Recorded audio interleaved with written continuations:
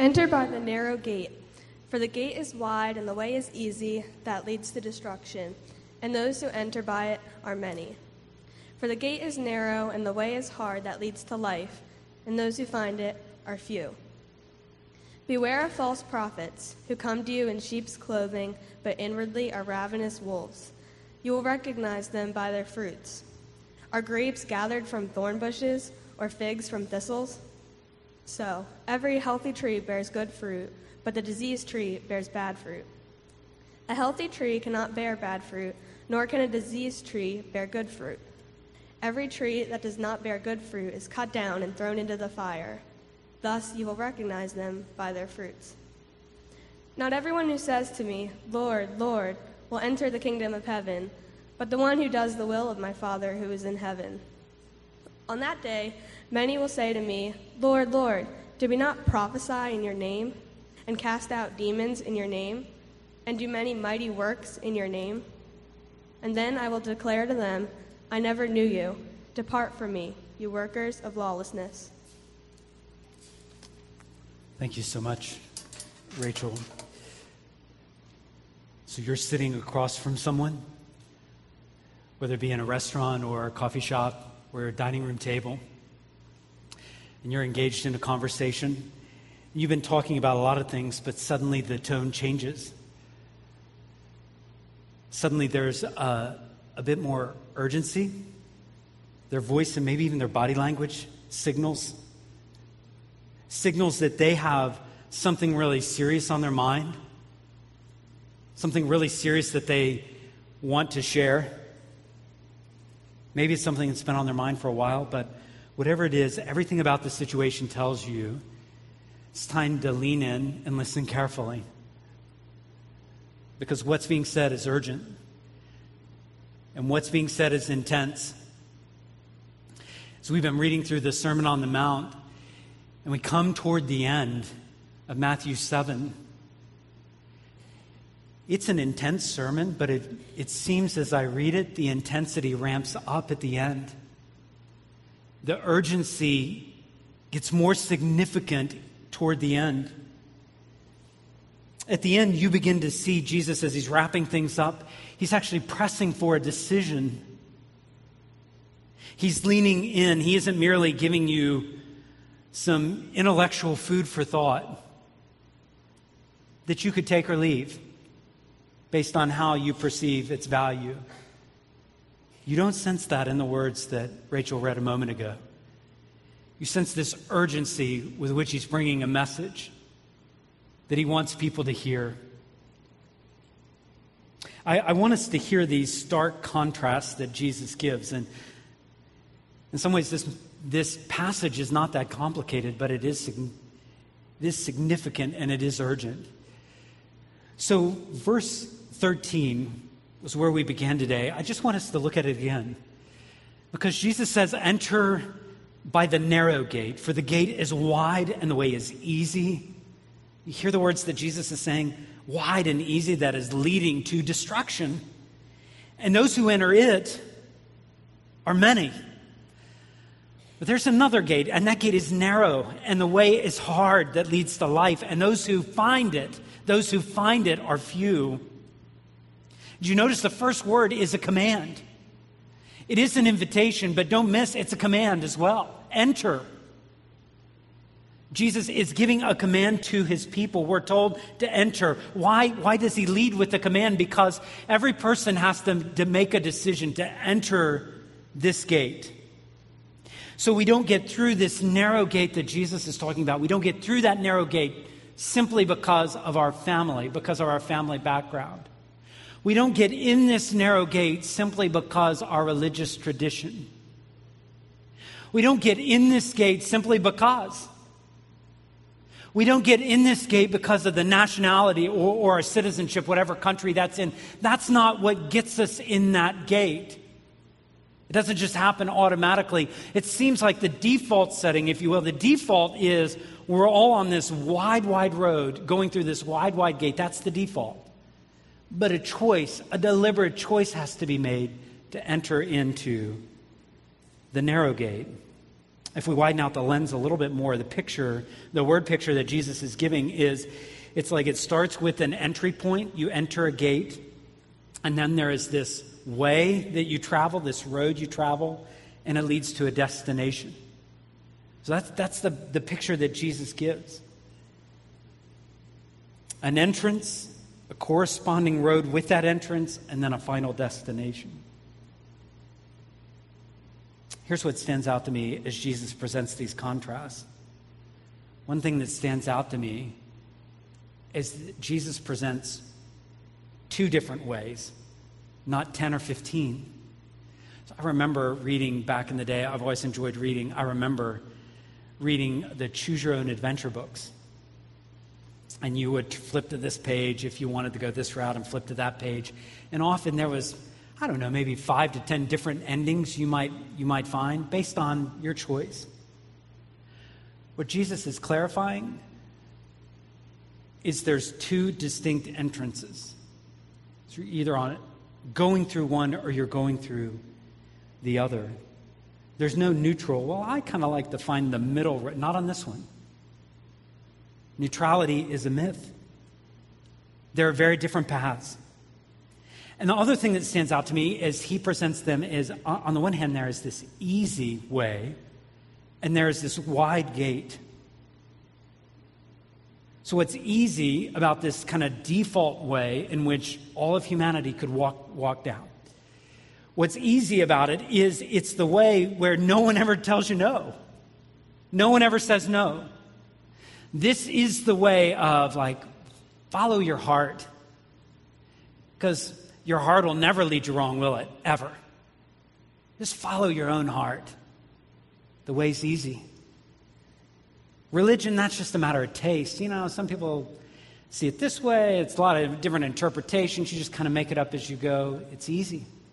It's wide. All this stuff about God and even Jesus, doesn't it all kind of lead to the same place anyway? Many different paths up the mountain, but we're all kind of headed the same place anyway. So by consequence, just live the life that you want to live. Do things the way you want to do them. Don't let anybody tell you another way. No, you just do what seems right to you. There's not rules here. Nobody can tell you what to do. And God's going to love you no matter what, so do what you want anyway. And it's wide and it's easy. And Proverbs would say there's a way that seems right, but it ends in death. Judges would tell us about a time where everybody did what was right in their own eyes. But there's something else that's easy about this way, and that's that it seems like everybody's going that way. Did you notice? Jesus said this easy way, this wide way, it's like many are on that path. Many.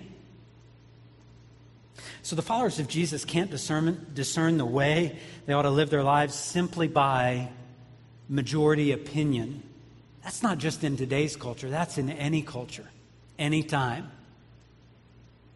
We can't just do a public opinion poll, a Facebook poll, and determine this is the path that we ought to go on because everybody in the world thinks this. Jesus says actually there are many that are going to miss this narrow gate. So it's not just the court of public opinion or the fact that everybody does it. Those are going to be very unhelpful indicators to guide us on the right path. We're going to need more than that. We're going to need something different from that. Jesus said there are two gates and two roads. And this other road, so we look at the easy way, the wide path, but then there's another way. And it's not easy. Did you notice Jesus said that few are there that even find the gate? So it's like what's happened to me at times when someone gives directions to a house and they say it's very easy to miss the entrance. You got to look for this and you got to look for that, and you find yourself driving by it and then circling back where is this thing? And you drive by it again, circle.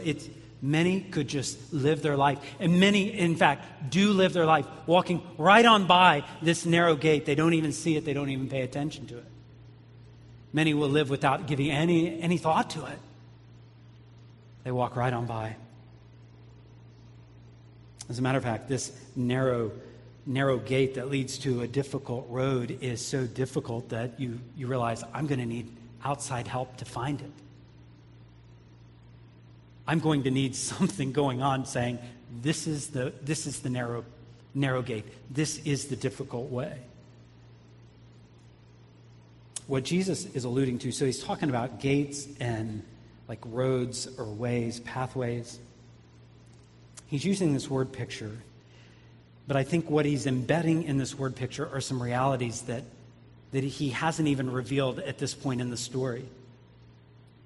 So you read Matthew 5, and Matthew 5 is early on in the story of Jesus. This is some of his first teaching, his first sermons. But Jesus will expand on this. So we ask Jesus, okay, so you said to enter into the gate, but a really good question would be, where's the gate? What is the gate? What are you talking about? And Jesus will reveal exactly what he's talking about later on as he instructs his disciples further. And what we come to find out is the gate that we're supposed to enter, the entry point is Jesus. It's himself. That's what he's saying. It's a very narrow gate. But it's him. How do we know that? Because in a passage like John chapter 10, this is later on in Jesus' teaching, he would say this. Jesus said to them, truly, truly, I say to you, I am the door. I am the door. So it's a different word, but same concept, isn't it? I am the door of the sheep. All who come before me are thieves and robbers, and the sheep didn't listen to them, but I am the door. And if anyone enters by me. So Jesus, you said to enter into the narrow gate. What is the narrow gate? And he would say, I'm the narrow gate. Enter in by me. He will be saved and will go in and out and find pasture. The thief comes only to steal, kill, and destroy. But I came that they may have life and have it abundantly. He's the path. He's the entry point. The access point to God forever will be through Jesus Christ, through repentance and faith and obedience to what Jesus has done for us on the cross. And that is quite narrow. And Jesus understood that and was preparing his followers that the will of God the Father is that we believe in what Jesus has done. It narrows many things. There's no other basis of trust that will gain eternal life. And the fact is, not everyone is going to believe this. There are some that actually will be offended by you and I, and by Jesus himself saying that he's the only way. And there will be some that are so offended by that, they'll say, that cannot be the case. It cannot be that narrow. There's got to be a wide road, many paths leading to the true God, and they'll walk right by the narrow gate. That's what Jesus says. They'll walk right by it.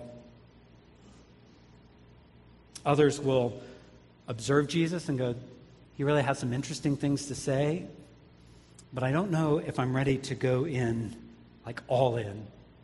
And so Jesus will be interesting to them, but not life-changing. And in the midst of that, they're on a wide road. Not only is he the gate, but Jesus also tells us later on in John that he's the way. This is what John 14:6, Jesus talking. If I understand the timing, this is just hours before he goes to the cross. He says, I am the way. Not a way. I'm the way, the truth, and the life. No one gets to the Father except through me. Jesus is this access point, but also he's the way. So as we follow him, our lives get wrapped up in him. We know no other way to get to eternal life, no other way to get to that Heavenly Father except through our lives being totally wrapped up in him, where he becomes our everything. Jesus is pressing us to make a decision to enter into him, enter into his life. And then as we enter into his life, to walk his way. I wonder, what does that look like in our lives when we get a hold of that, when we get a hold of, okay, he is the entry point, the access point to God. And then he is the way in which we're supposed to walk. What do we live like? What would be the life that would be different between those who are on the narrow way and those who are just following the wide path? And actually, in this Sermon on the Mount, we don't have to look very far to get the contrast of what it's going to look like when you're living life on the narrow road versus living life on the easy path. As a matter of fact, some of you remember how the Sermon on the Mount starts. Jesus goes up onto the mountain, and when he was ready, his disciples came to him. He opened his mouth and he taught them, saying, "Blessed are the poor in spirit." So his followers start hearing the narrow road right from the beginning, don't they? Because actually being poor in spirit is not easy. What comes much easier to me is feeling like I'm in control of life. And Jesus will say, "Blessed are the pure in heart," and that doesn't come natural or easy either. And Jesus will say, "Blessed are the meek," and that doesn't come so natural or easy. That's the hard way. It's much, much easier for me to be all about myself and all about my comfort and all about my pleasure. And Jesus says there's another way. It's a harder way. But enter in this way. Hunger and thirst after righteousness. Walk in that path.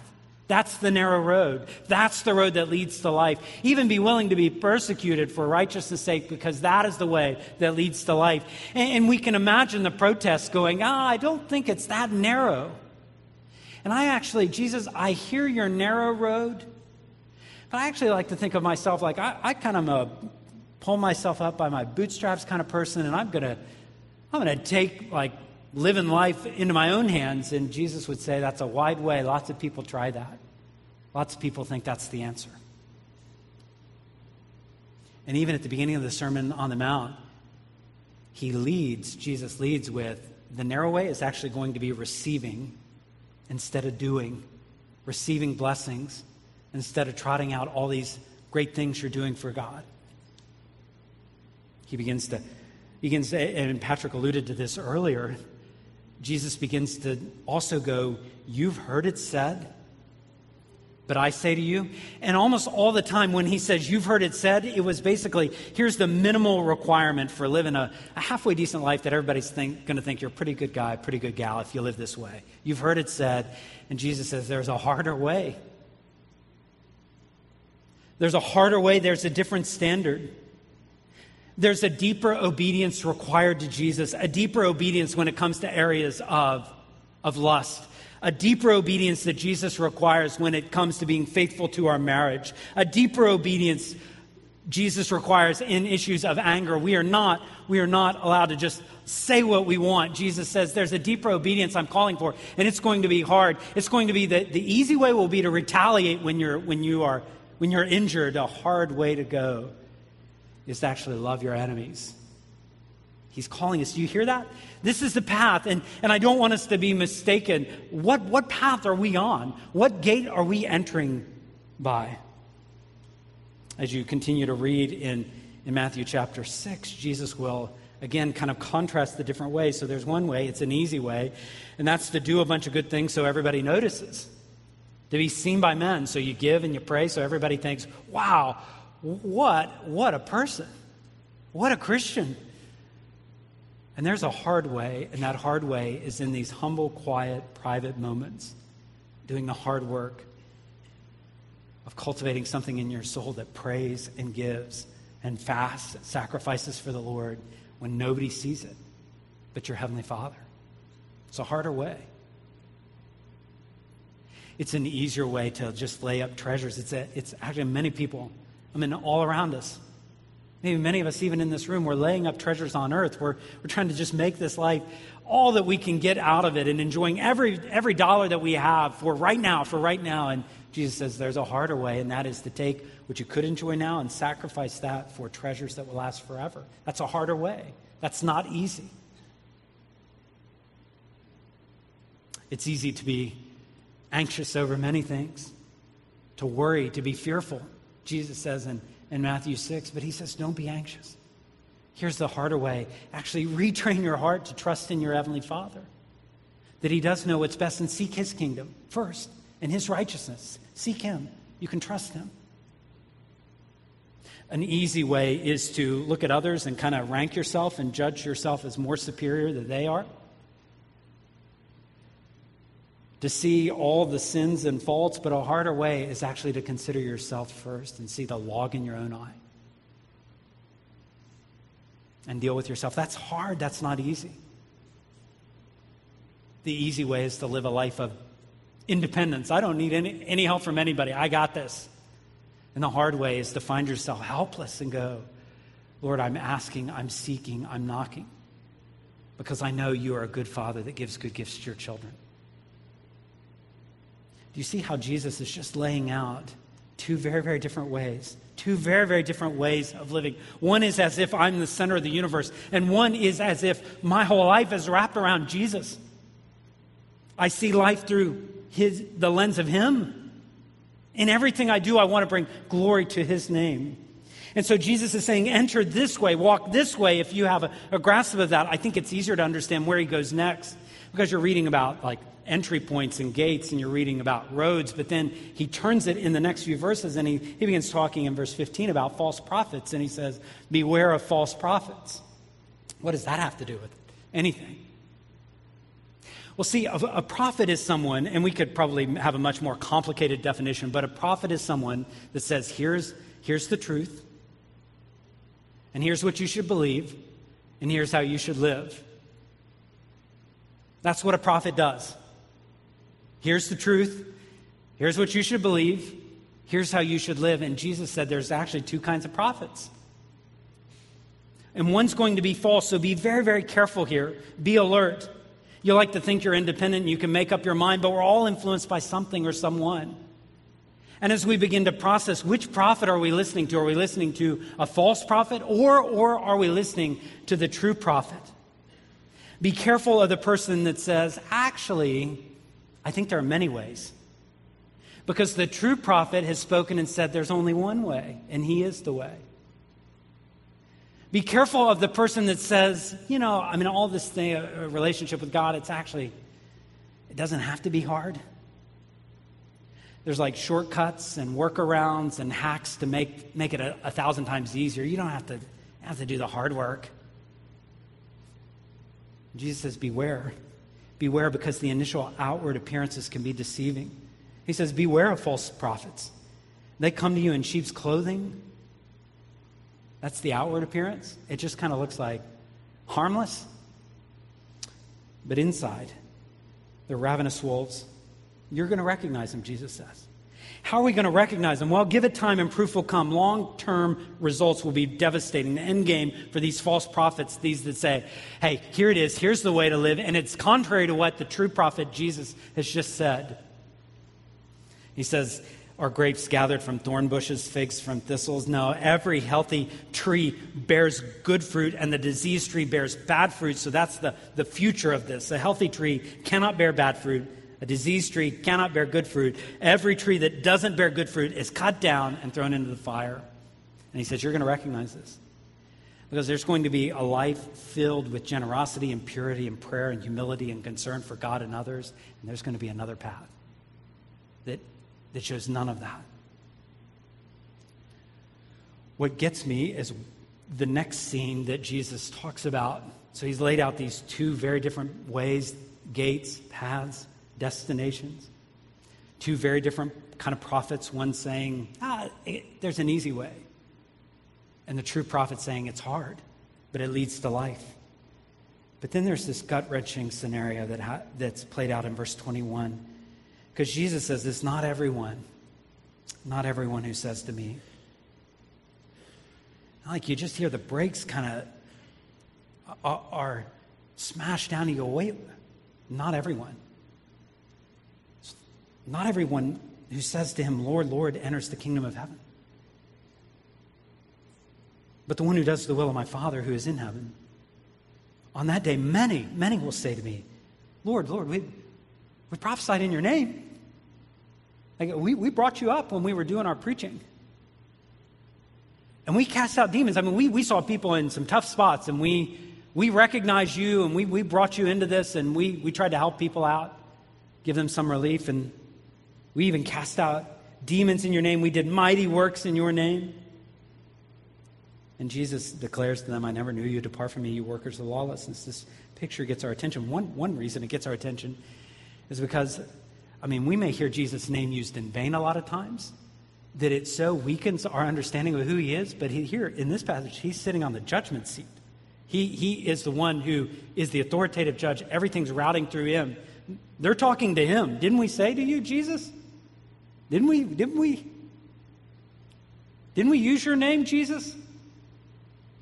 He's the one giving the pronouncements. At first you might think like, man, this person seems earnest. I mean, my goodness. What, they were doing things in Jesus' name? They call him Lord? Is this like comparable to someone who pays a lot of money to get a ticket to the Super Bowl and gets to the Super Bowl and goes right up to the entry point and they go to scan the ticket and, sorry man, you got a counterfeit ticket. And someone gets scammed out of, is that what's going on? Someone ended up, like, they did everything right, but my goodness, they get scammed out of heaven. Is that really what's happening here? Actually, what Jesus is teaching in the sermon is, like, no one ever gets scammed out of heaven, out of eternal life. What's happened is there is a whole life lived. And what Jesus clarifies is it's not about, like, tossing in his name occasionally. It's not about Jesus just kind of hanging around your life a little bit. It's not about you just kind of bringing him into your life whenever you find it advantageous. It's not about using him to get prestige and popularity. No, it's not about that. Actually, Jesus calls them lawless because all their activity is actually against the simple law that he gave. And he said, you can wrap up the whole law into two things, love God and love your neighbor. You can wrap it all up into love God and love your neighbor. But actually, you don't read any of that in their words of, here's what we've done, Jesus. We prophesied, we cast out demons. He says, you're lawless. What's more heartbreaking is they think they know Jesus. And Jesus says, I don't know you. Because in their own hearts, they had so walled that off that there was no relationship. There was just a religious veneer, a Christian veneer even. But there was nothing there. What they didn't count on is what you actually hear on the Sermon on the Mount. Our lives are meant to be not my will be done, but your will be done. Jesus draws our attention, and he's like focusing our attention. I think it's a helpful point of focus today, because we're getting ready to come to the Lord's table. When we come to the Lord's table, it always makes me consider, like, where is my relationship with the Lord? Where am I with him? When Paul gave instruction to the church in Corinth, he said to do this. So by extension, let's do this today at Ogletown. He said to examine yourself. Examine, look, take a look within. From Jesus, we've heard the truth. How is our life lining up with the truth we've heard? We've heard Jesus tell us this is what it looks like to do the will of the Heavenly Father. This is the person who the Father knows. This is the person who Jesus knows. So are you trusting Jesus as the true prophet who is telling us how to live and what to believe? Are you doing what he says? Are we trusting Jesus as our gate, as our entry point? Or do we think, actually, I think I got another way? Or are we trusting Jesus as our way? We're living life totally wrapped up in him. That's why I'd say if you have no relationship with Jesus, then you partaking of the Lord's Supper it'd be an empty ritual. I would just encourage you to pass the tray and think about something else. And that is this command of Jesus to enter into the narrow gate. It's not just a command, it's an invitation. So what if today were the day you decided that the Christian veneer comes off and actually you enter the gate? I'd love to have a conversation with you about that. I'd love for you to maybe even stay a few minutes afterwards and talk about what it would mean for you to enter the narrow gate and walk in the narrow road. Today would be a great day to do that. But for those who know the Lord, what we're saying in this time of communion, we're saying many things, but we are saying this. Jesus, you are our gate. We have no other access point to God. And we remember your death and your resurrection, which opened up heaven and eternal life to us. We have found the gate, or maybe more accurately, we've been found by our Heavenly Father. And we're saying, Jesus, you're the way. We're committing to do what you tell us to do. Your words are our life. We will obey them. Your life shapes our identity. We are yours. Your death and resurrection give us hope, and so we trust in you. Can I ask you for a moment to just bow your head and close your eyes as we prepare?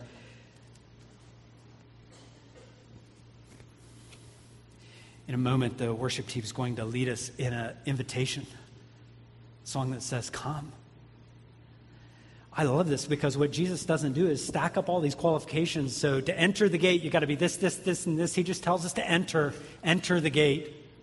Walk on the narrow road, the difficult road. So I'll come to Christ today. Don't feel like you've got to clean this or that up. You can only come as you are, so do that. That's the way. And watch Christ transform your life. Maybe in the next few moments as the bread and the juice are distributed, you take time to read through Matthew 5, 6, and 7. Or maybe you take time to read through Psalm 51. Or maybe you just sing along to the words as the worship team leads us. But however God leads, let's examine ourselves and be ready. And in just a moment, we'll take this together as a church family.